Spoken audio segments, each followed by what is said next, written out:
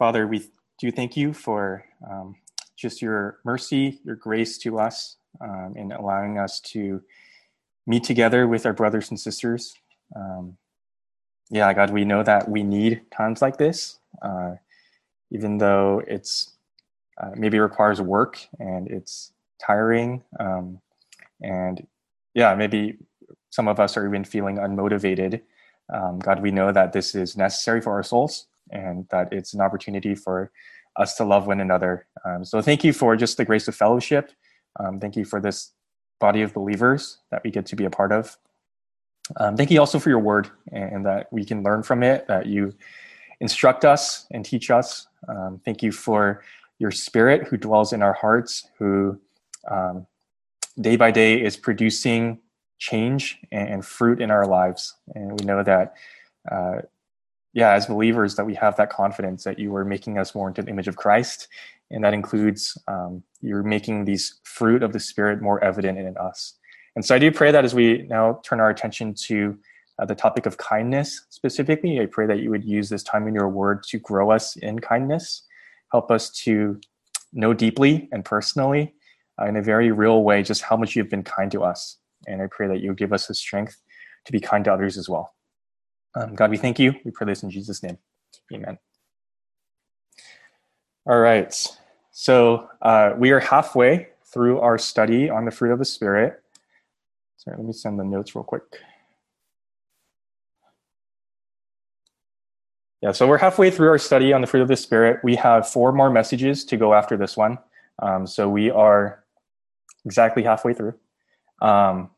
When I was in seminary, one of my professors would always say this statement. He would say, repetition is the key to learning. The key to learning is repetition. And he would always say that. And so I think it works. So just let me refresh our memory on some of the things that I mentioned about the fruit of the Spirit just in general from the very first message, because I think they are good reminders as we continue in this series. And I think they're good reminders, especially as we talk about kindness tonight. Okay, so first, remember we said that fruit here, the fruit of the Spirit in Galatians 5:22 and 23, that it is singular, right? It's a singular fruit. And Paul here in these verses gives us this list of like 9 different virtues or fruits or whatever you want to call them. But really, they're one fruit, right? And that means that each of us are called to grow, and we're called to cultivate, and we're called to practice all of them. I read a quote from John Stott in the very first message where he said, it's together, all of these fruit together, that they constitute Christ's likeness. And he said that some without the others is to be a lopsided Christian. Okay, so the fact that this fruit here is singular means that they're all related. And we're going to see that tonight. Okay, kindness is going to have a lot of overlap with things that we've already talked about, like love or patience or goodness, which we're going to talk about next time, and some of these other things on the list. Okay, so that's the first thing is fruit is singular, right? So there's going to inevitably be relationship between these different fruits. And then second, we also said that the fruit of the Spirit are a sign of life, which are grown over time. That these qualities are not the result of personality traits or natural disposition or family upbringing or the culture. They are the miraculous product of the Holy Spirit's work in your life. And I think Seichi did a really good job last week explaining what that looks like when it comes to patience specifically, right? Sure, there are some of us who are maybe naturally more patient than others, relatively speaking. But when you understand that patience is this Spirit-produced ability to endure injury without retaliation, right? That's the definition that he went with. That is totally not a natural thing, right? To endure injury without retaliation. And he pointed us to James chapter 1, verses 2 and 4. He said that word steadfastness or patience, that is produced, right? It's produced through trials and the testing of our faith. That's what grows us in patience. And so I think we're going to see the same thing as we look at the fruit of kindness tonight. Okay, it's not just this like natural disposition, this personality trait, but it is a fruit that is grown by the Spirit himself. All right, so just to review, hopefully that kind of sets us in the right frame of mind. But let's talk about kindness specifically. Now, I don't think I really need to convince you that the word that best characterizes the time that we're living in right now is probably more harshness than kindness, right? Harshness rather than kindness. And you see it everywhere. You see it in the way that people talk to each other on the internet, especially if you don't agree on the same things. You see that in politics, in the media, with name calling, criticizing, demonizing, attacking other people. Especially recently, it seems like, at least for me, like when I read the news on the internet, it's like almost every other day that there's this like cell phone video of someone that's being really mean, right? Or like really unkind. They even have a name. They're called Karens. And that video gets like posted to Facebook or to Twitter, and like not to excuse whatever they did wrong, but then what ends up happening is like you get everyone else on the internet who gets angry at what they see and they become unkind right back, right? So like other people's harshness incites our own harshness. Other people's unkindness makes us unkind in return. There is one New York Times writer, he noted how in our culture today, it seems like people are actually seeking out things to be offended by. Okay, so it's not like, not only do people seek the feeling of being right, which, you know, like people enjoy that, but also they actually enjoy the feeling of being wronged, of being a victim, because that becomes an opportunity to rally against a common enemy, or it's an opportunity to be outraged and unkind. And I think we see this with the whole like cancel culture thing. Maybe you guys have heard of that in the news, people getting canceled. And like, again, not to excuse whatever wrong was committed, but I think cancel culture judges and it condemns people's entire careers and their entire reputation and their lives really based on sometimes just one mistake, right? And my point isn't so much to take one side or another. I know there's like issues about, you know, taking down statues of people, renaming buildings, like at USC. I know that's a conversation, or maybe at some of your schools.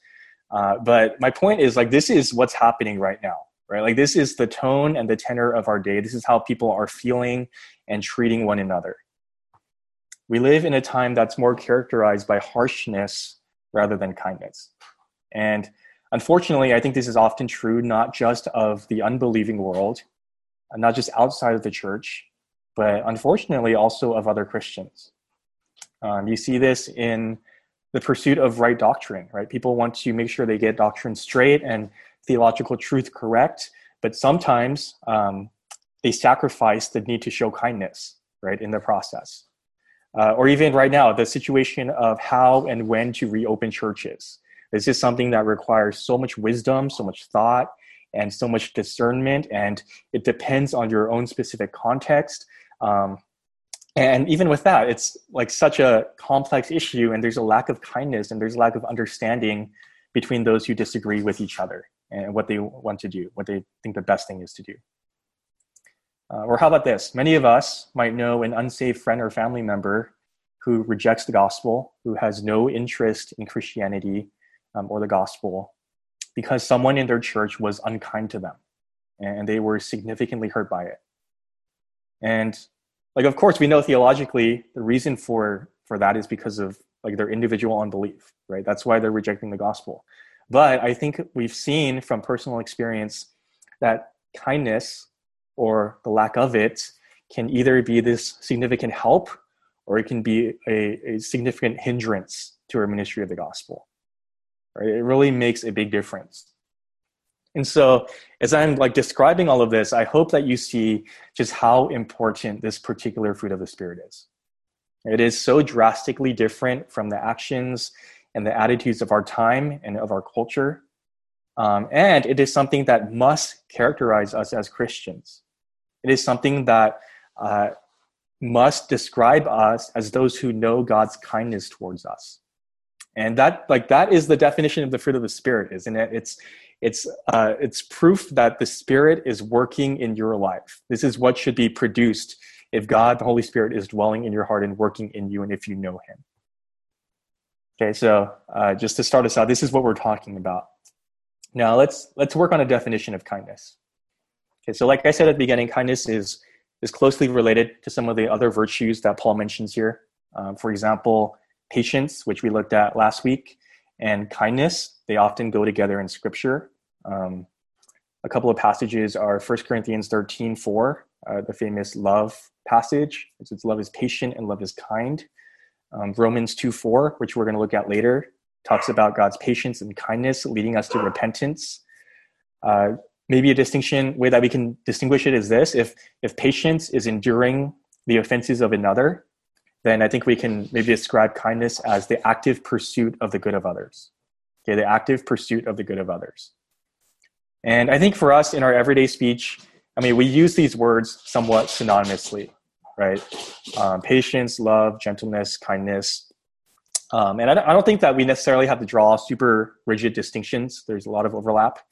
We all generally understand what kindness is. Like, we've experienced it for ourselves. Maybe you guys just shared with each other your own personal experience of that. Maybe we can think of a specific person, maybe even a non-Christian who we would describe as kind. But we'll define it in this way, just for our message. Okay, the fruit of kindness is a compassionate, others-directed generosity. A compassionate, others-directed generosity. And that refers to what's going on in our hearts, and that refers to also our actions. It's the others-directed generosity towards others, even when they don't deserve it, or even when they don't love us in return. It's a desire to do what is in your power to prevent discomfort in another, even if it might be inconvenient to you.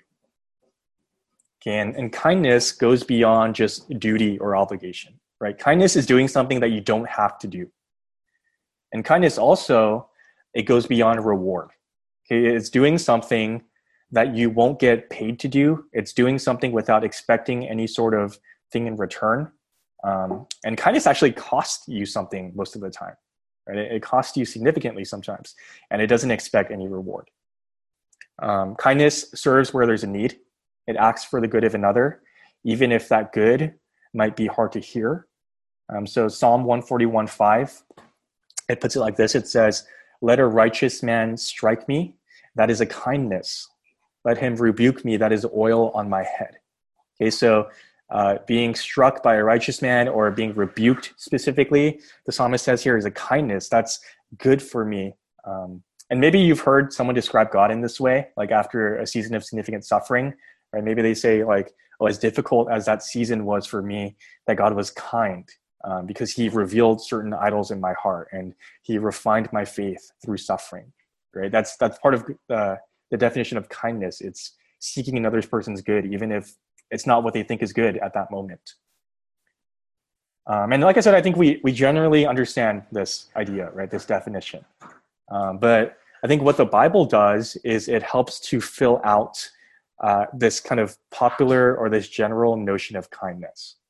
Okay, and it teaches us a few things. So it's in your notes. For example, kindness describes not just what you do, but who you are.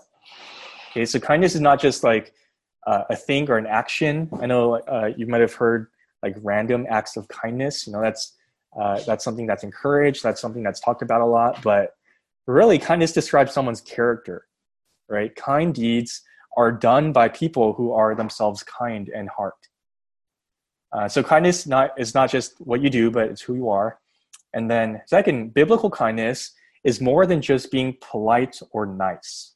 Okay, I think this is pretty distinct from the world's definition of kindness. It's not just niceness. It's not just being courteous. You see, the thing about, I think, niceness or politeness is that sometimes it can describe what other people think about us more than the actual motives of our own hearts. Right? Does that make sense? It can describe what other people think about us and how they see us more than like what's actually the reason why we're actually doing stuff. And Jesus warns about this. He says, don't let your right hand know what your left hand is doing, right? And he says that because like there's that temptation for like self-congratulation. There's that temptation for affirmation, for being concerned about like, do others praise you for what you're doing? Biblical kindness is different from that. Biblical kindness goes hand in hand with a genuine love for another person, right? It's devoid of self-interest. It's concerned genuinely about the good of another person. And I hope we understand that you can't really have one without the other, right? You can't have love apart from kindness. or kindness apart from love. Okay, kindness apart from love is just niceness, right? So it's what we talked about. It's just doing nice things without actually being invested in the other person. And then love apart from kindness is a James 2:16 type of love. In James 2:16 it says, like this person sees someone in need and they say, be warmed and be filled. And then they just leave and they don't actually provide for their needs. Okay, that's love apart from kindness. That's love apart from actually expressing that love in tangible action. There's a bunch of like taglines or different sayings that have to do with kindness that you might have heard before. One of them is just be kind. It's easy. Or another one says, in a world where you can be anything, be kind. And like I think those kinds of sayings give the impression that like it's just this choice that we make, right? It's just do it. But I think what Scripture shows us is that kindness is actually pretty difficult. It's not just be kind, it's easy. But kindness actually takes a lot of strength. And it takes a lot of strength because kindness, as described in Scripture, isn't just a passing gesture. It's not just this impulse that you once in a while act on. It is a commitment for the long haul. Okay, it's a long-term investment. And it's not just for the random stranger that you might never see again. You know, the barista or the waiter that you decide to tip generously, or the friend that every once in a while you write a note to. It's not just for people who once in a while pop up in your life, but the Bible says it's even for those who sin against you. That's what Jesus gets at in Luke 6:34-35. We looked at this passage during the love sermon, but Jesus says, what good is it if you love those who love you back? Right? He says, even sinners can do that. Anyone can lend someone money if they know that they'll get the money back. But he says, rather love your enemies and do good without expecting nothing in return. That's kindness, right? This long-term investment in the good of others, even your enemies. And the reason for that we get in Luke 6 is, he says, because that is what God does. He says that God is kind to the ungrateful and to the evil. Right? So that leads us to kind of this next section, which is, if that is what God does, right? If we are to be kind because God is kind, then let's try to understand God's kindness better. And like we've been saying for a lot of the messages so far, we learn kindness from God's kindness to us, right? We did the same thing last week. We learned patience from God's patience to us. And I think Seichi did a really good job showing us that, right? And he talked about how God's natural disposition, his heart, just who he is naturally, is towards mercy rather than wrath. Right? He said that God is patient towards us, that he is willing to wait because he's eager to show us his very heart. He's eager to show us mercy, which just overflows from him. That's why he's patient. And I think a lot of what Seichi said last week applies also to God's kindness. Okay, kindness is at the core of God's very heart. Last time we looked at Exodus 34, verses 6 and 7. If you guys remember this passage, this is when the Lord Yahweh passes by Moses, right? And God reveals his glory to Moses. And he says in Exodus 34, 6 and 7, the Lord, a God merciful and gracious, slow to anger, right? And those were the words we focused on last week, right? This idea of God being patient, or the picture is like long nostriled, right? It takes a long time for God to be angry. So that's God's patience. And then look at the next word. It says, slow to anger and abounding in steadfast love. Abounding in steadfast love and faithfulness, keeping steadfast love for thousands, forgiving iniquity and transgression and sin. And I want to point out that word there for steadfast love is the Hebrew word hesed. You might have heard that word before. It's one of, I guess, the more popular or one of the more significant words in the Hebrew. And it's been translated a number of different ways in the Bible. People have used the word mercy or steadfast love, or faithfulness, or they've even kind of mashed together like two words and they've made the word loving kindness. It's been translated all those different ways. And there's so many different translations because it's hard to capture the depth of the meaning of this word. And Hesed is talking about a covenant love. And it's talking about God's loyalty and God's love coming together into one word. And why is that important? Well, like we said earlier, unlike the momentary actions, unlike the momentary impulses that this world would define as kindness, this is how God's kindness is. It's a Hesed kind of kindness. It's a kindness that is covenantal. It's a commitment that he has made in love and in kindness. And his kindness is consistent. I mean, think about that for yourself, right? Does the word consistent describe your kindness? And I think for us, our kindness is often temporary. It's impulsive. It's fleeting. It's conditional. If someone wrongs us, we stop being kind to them. Our love and our kindness, it has a limit.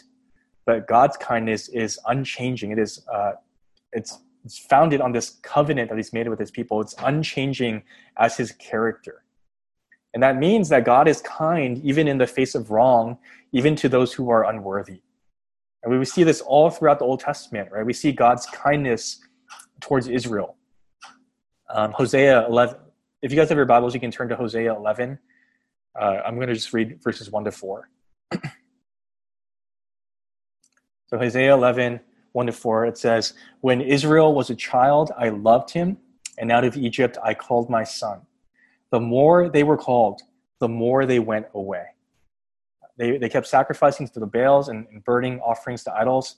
Yet it was I who taught Ephraim to walk. I took them up by their arms, but they did not know that I healed them. I led them with cords of kindness, with bands of love, and I became to them as one who eases the yoke on their jaws, and I bent down to them and fed them. Right? Two things I want you to notice from that passage. It says, the more that they were called, the more that they went away. And God is calling them to return, and the more that he does that, the more that they're walking further and further into their rebellion and into their like literal idolatry. But look at what God does. Right? It's what Seichi showed us last week. God stands ready to pardon. He's ready to demonstrate that he is gracious and merciful and slow to anger. He's ready to demonstrate that he is abounding in steadfast love and hesed. If people would just repent of their sin and return to him. But even in their continued rebellion, it says that God led them with cords of kindness. Right? He led them with bands of love. That's God's kindness, even to those who have wronged him. Even as they are wronging him, God is kind with them and leading them with these bands of love, these cords of kindness. And for us, we know that God had this special covenant relationship with Israel, right? But I mean, we see this kindness demonstrated to all of humanity in even a broader sense. Passages like Luke 6 we looked at earlier, or Acts 14:17, Matthew 5:45. It talks about how God provides rain and fruitful seasons. He causes the sun to rise on both the evil and the good. If you guys have been with us in our systematic theology class, we call that common grace, right? God's kindness, even in the face of wrong, even to those who are unworthy, to good and to the evil. We know that the greatest demonstration of God's kindness is in his son, Jesus Christ. So Titus 3:4-5, it says that when the goodness and loving kindness of God, our Savior, appeared, he saved us not because of works done by us in righteousness, but according to his own mercy. In the famous Ephesians 2 passage, right, it talks about how we've been saved by grace through faith. And you might have missed this in that passage, but it says in verse 7, so that in the coming ages he might show the immeasurable riches of his grace in kindness towards us in Christ Jesus. All right, kindness is going to be this banner, this thing that's going to be just constantly displayed in the death and the resurrection of Christ throughout all of eternity, along with the immeasurable riches of God's grace. One more thing I want to point out about God's kindness before we move on. That the proper response to God's kindness is to receive it. Okay, the proper response to God's kindness is to receive it. Is to go to him. And we saw that in those passages with Israel earlier, right? Like God says, I've been leading you with kindness. I am ready to forgive. I am ready to show you steadfast love if you would just return to me. But I want to point out a couple more passages that show us this. Matthew 11:29-30. This is what Jesus says.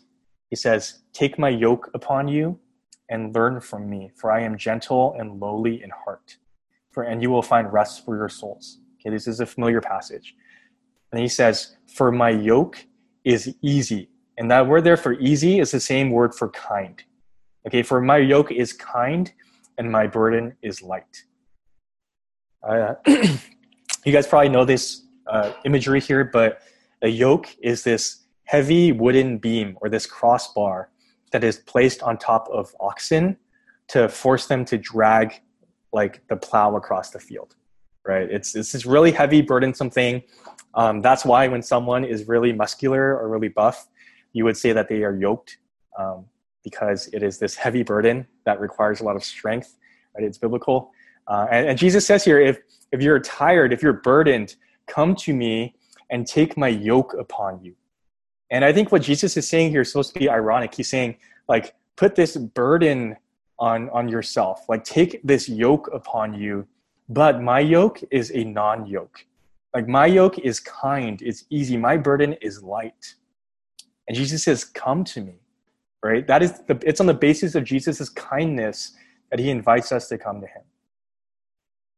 And then one more passage that shows us this, Romans 2:4. This is a significant verse about God's kindness. And Seichi looked at it last week with patience, but Paul says this in Romans 2:4.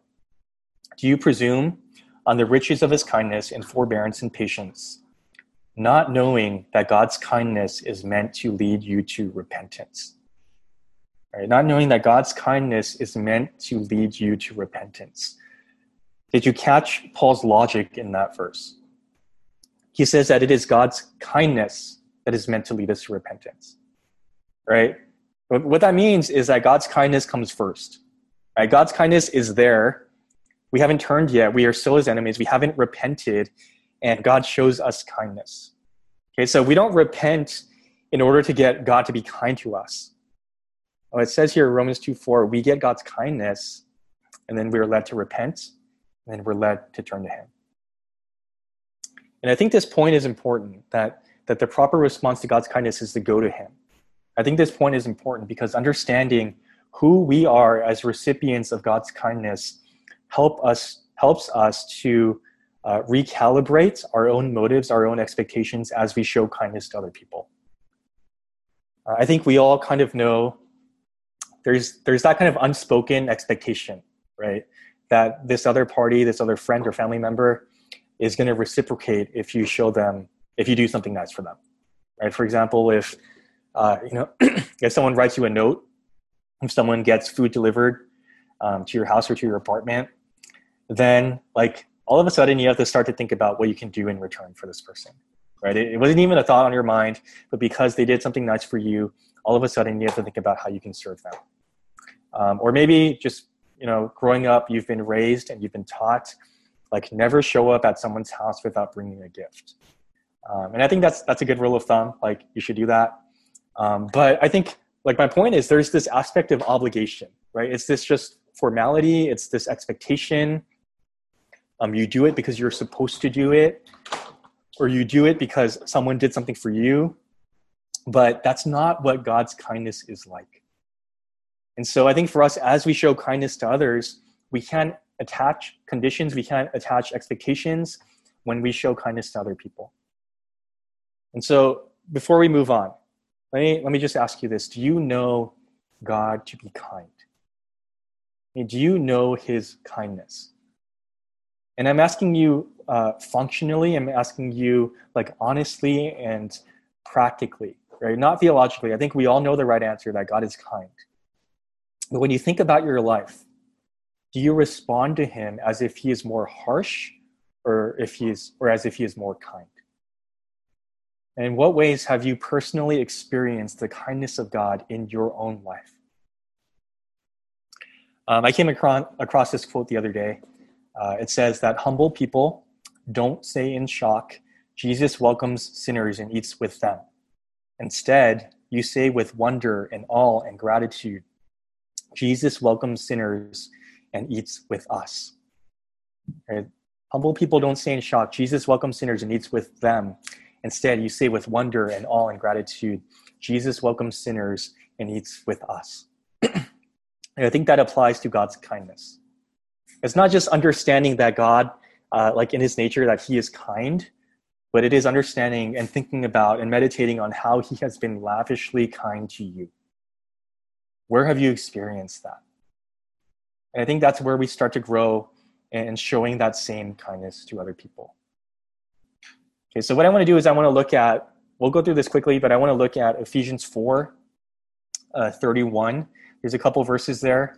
And I want to pull just a few practical ideas from what we can learn about biblical kindness. Okay, so if you have your Bibles, you can turn to Ephesians 4, I'll start reading in verse 31, and we'll read to chapter 5, verse 2.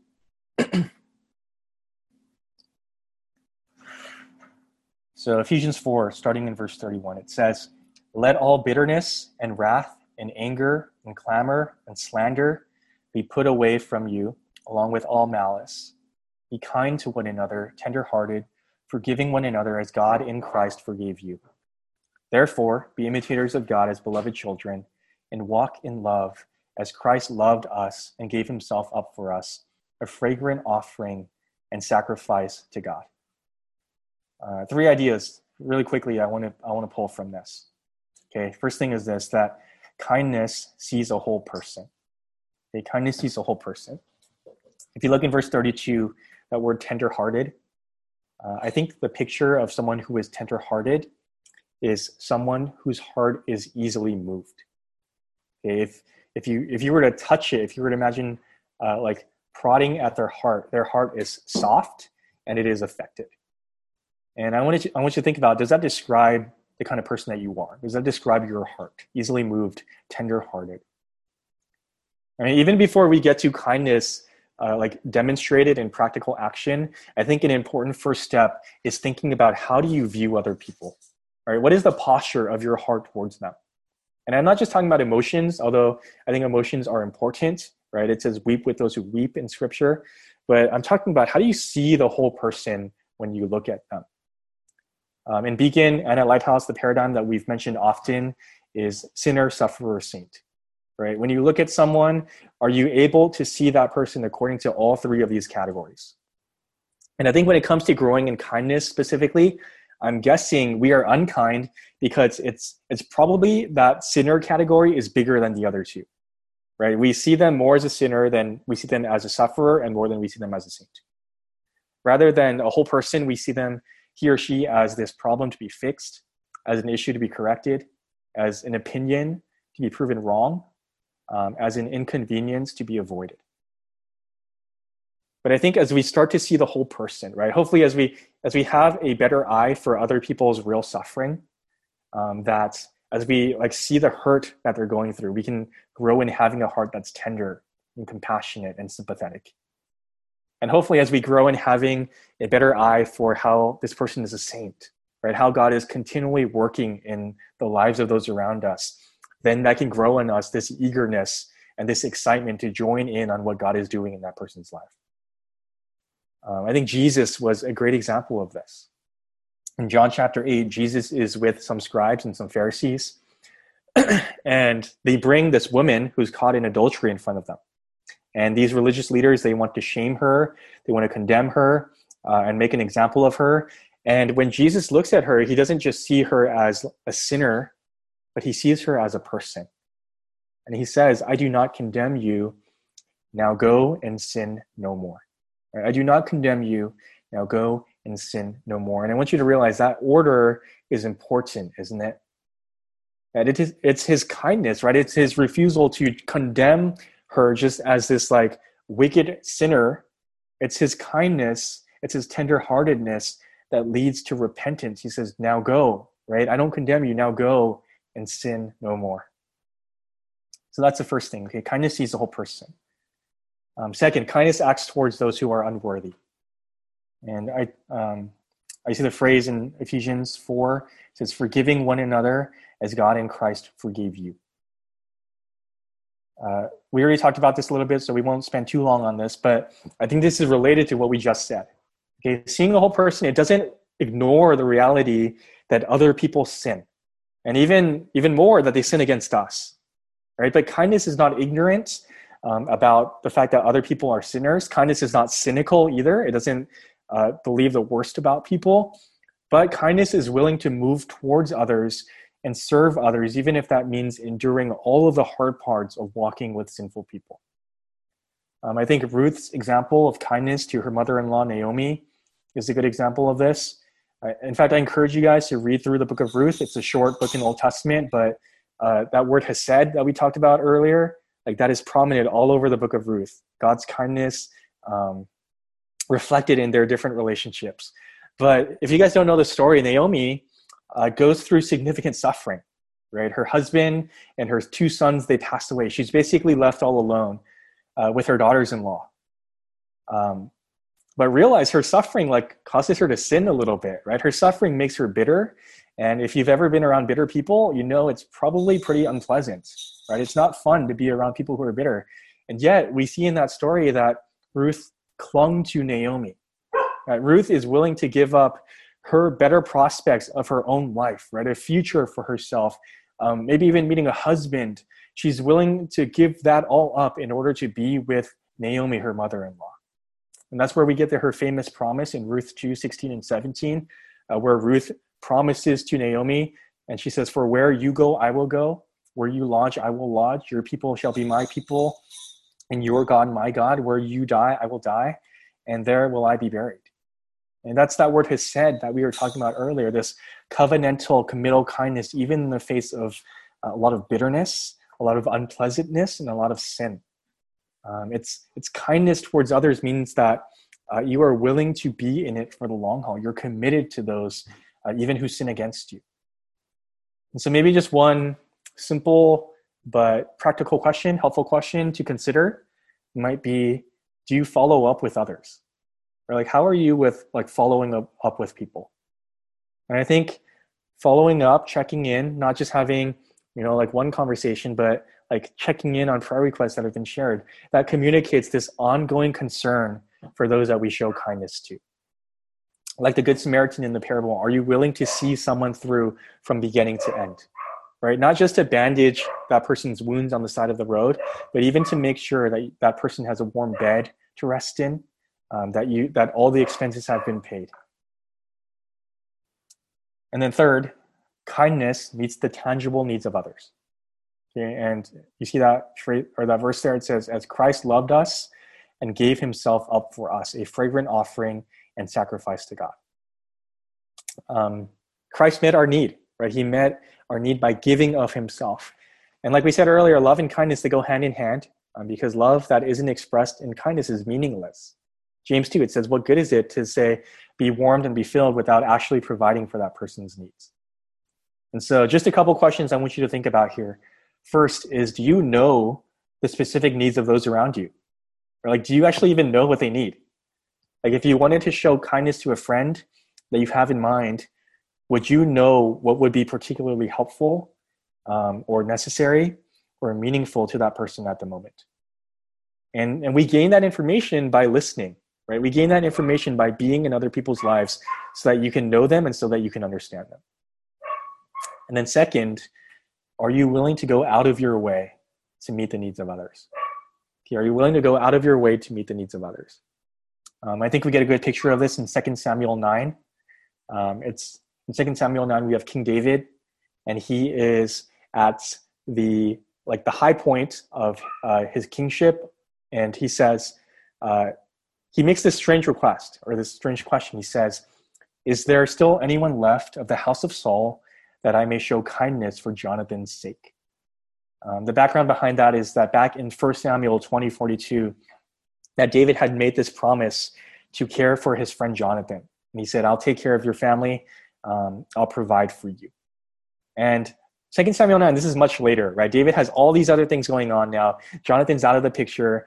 And you think of all of the excuses that David could have made for not keeping that promise. Right? First of all, Jonathan's dad, Saul, right, tried to kill him. David had more important things to do as king of Israel. Jonathan wasn't there anymore.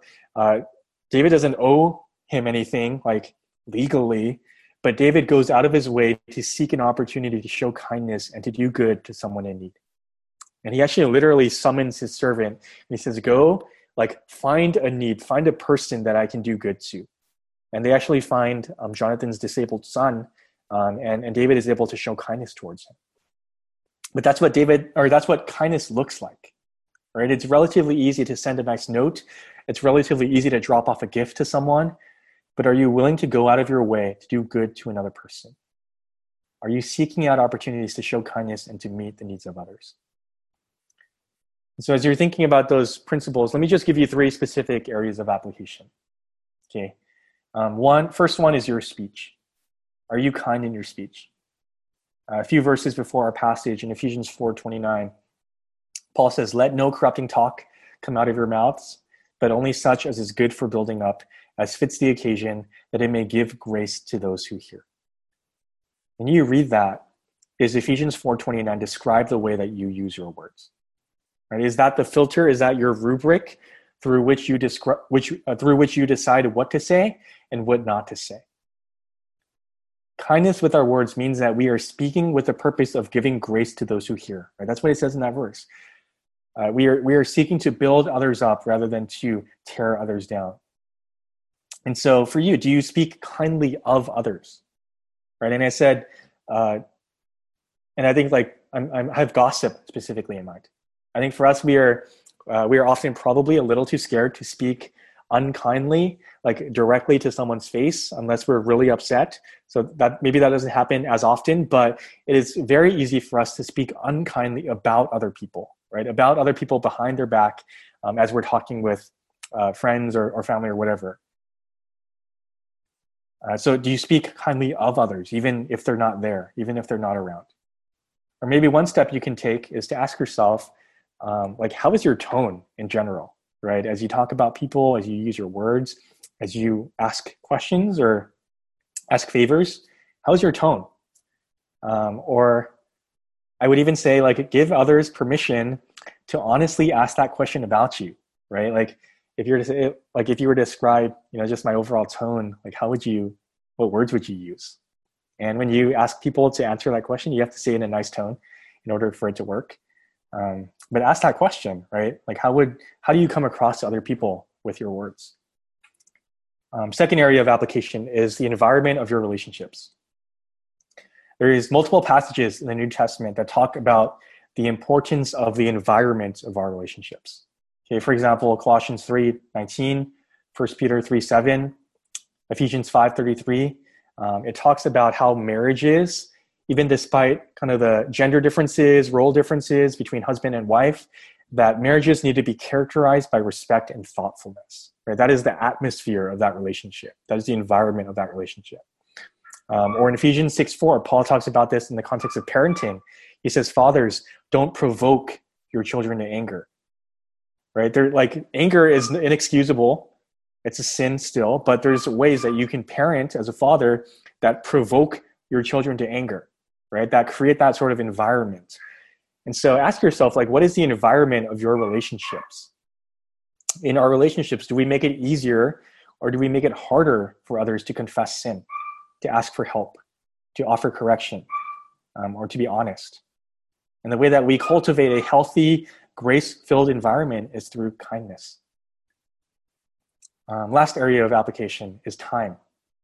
So I think one of the biggest obstacles to growing in kindness, especially for you guys as students, often with many things on your plate, is busyness, right? It's always being in a hurry. It's easy to be preoccupied with things to do, with tasks to complete, rather than to make people a priority. And what happens is when we are so overly focused on being busy, then kindness will always seem like an inconvenience. Kindness will always seem like an interruption to the things that we need to get done. But when you look at Jesus' life, when you look at his ministry in the Gospels, I think what you see consistently, time over time and time again, is that as busy as Jesus was, he was never in a hurry. In fact, he was constantly interrupted, but he was always ministering to people and looking for ways to be kind. Christopher Wright, he's an author, he points out some of the ways that Jesus was interrupted. He says, think of the woman with bleeding, interrupting him on the way to an urgent medical emergency. Think of the parents bringing their children when his disciples were wanting to get on with their private lessons. Think of blind Bartimaeus, who kept shouting over the crowd until Jesus stopped. Think of the Syrophoenician woman who wouldn't take no for an answer. Think of the woman who anointed his feet at a meal and scandalized the host. Even in Jesus' excruciating agony on the cross, he was thinking of the needs of his mother. And after his resurrection, he knew that hungry fishermen needed a good breakfast after a night at sea. Jesus was constantly interrupted, and yet he never saw that as an inconvenience because he was about people, right? His priority was to be kind to people. That was his mission. And so what about you? Do you need to reevaluate your schedule? Right? Do you need to take some things out so that you can make time for other people? Or I know right now you guys have a lot of time. So, do you just need to be more intentional about planning, about making time with others, to love others, a priority in the things that you will seek to do each day? All right, let's start to bring this to a close. At the beginning, I talked about how many of us have, unfortunately, can probably think of an unsafe friend or family member who's been driven away from the gospel because of someone's unkindness, right? Unkindness can be a big obstacle to saving faith, but realize that on the other hand, on the flip side, Spirit-produced kindness can be this beautiful signpost to the gospel. When we are kind to other people, we point others to God's kindness, and God's kindness leads people to repentance. Some of you might know the author Rosaria Butterfield. Before she became a Christian, she was a leftist lesbian professor of English and women's studies. Butterfield was a pretty prominent voice for LGBT causes, and she actually really had a strong distaste for Christians. And she says this herself. She says that her agenda, her mission, was to tear down the Bible because it was threatening, dangerous, and irrational. In fact, she was working on a book trying to do that. And in the process, she wrote this article. She put it out in the local newspaper, and she basically put Christians on blast. It was just this anti-Christian article that she wrote. She hated Christians. They rubbed her the wrong way. And when she put this one article in the paper, it got a lot of responses. And she said that on her desk, she had two giant Xerox boxes. One box was for fan mail, and one box was for hate mail. And as she was going through these responses, she would put the response in either one, fan mail or hate mail. And there was this one letter that she got from a local pastor, and she says that she didn't know which box to put it in because it was just strangely kind. She says it was the kindest letter of opposition that I've ever received. And so she didn't know what to do with it, and for 7 days, it just sat on her desk. Instead of arguing or berating, the pastor in that letter asked questions to understand. It was so different from everything else that she had been receiving. Well, eventually, she reached out to this pastor, and he invited her over for dinner with his family. And it wasn't this sneaky evangelistic thing, right? They weren't just trying to throw the gospel in there, but it actually became this friendship. And this pastor kept inviting her over and over again for dinner. And it became this regular thing, and they formed this genuine friendship. And she recounts how he was so different. He listened, he engaged, he sought to understand. And she says that the kindness of this pastor to invite her into their home was instrumental. It was the turning point in her becoming a Christian.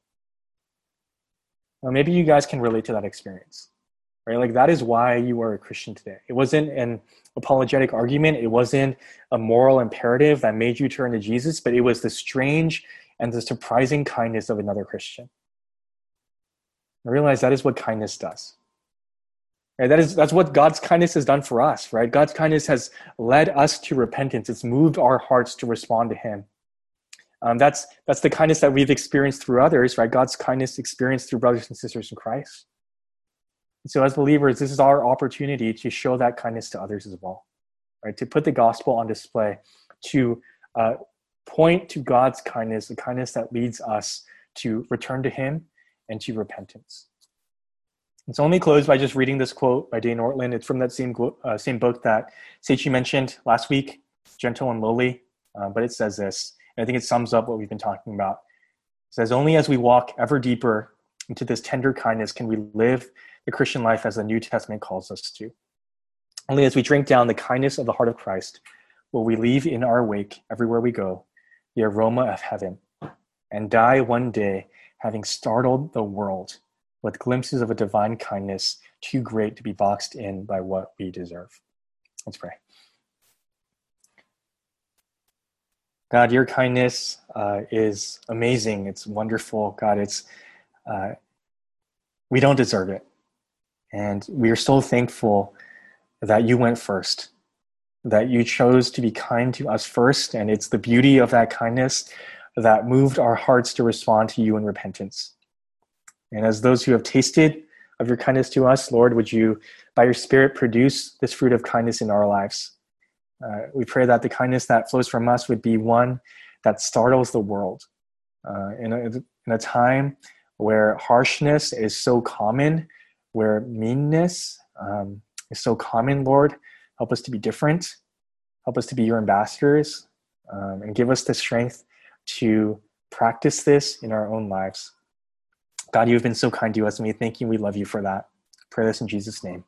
Amen.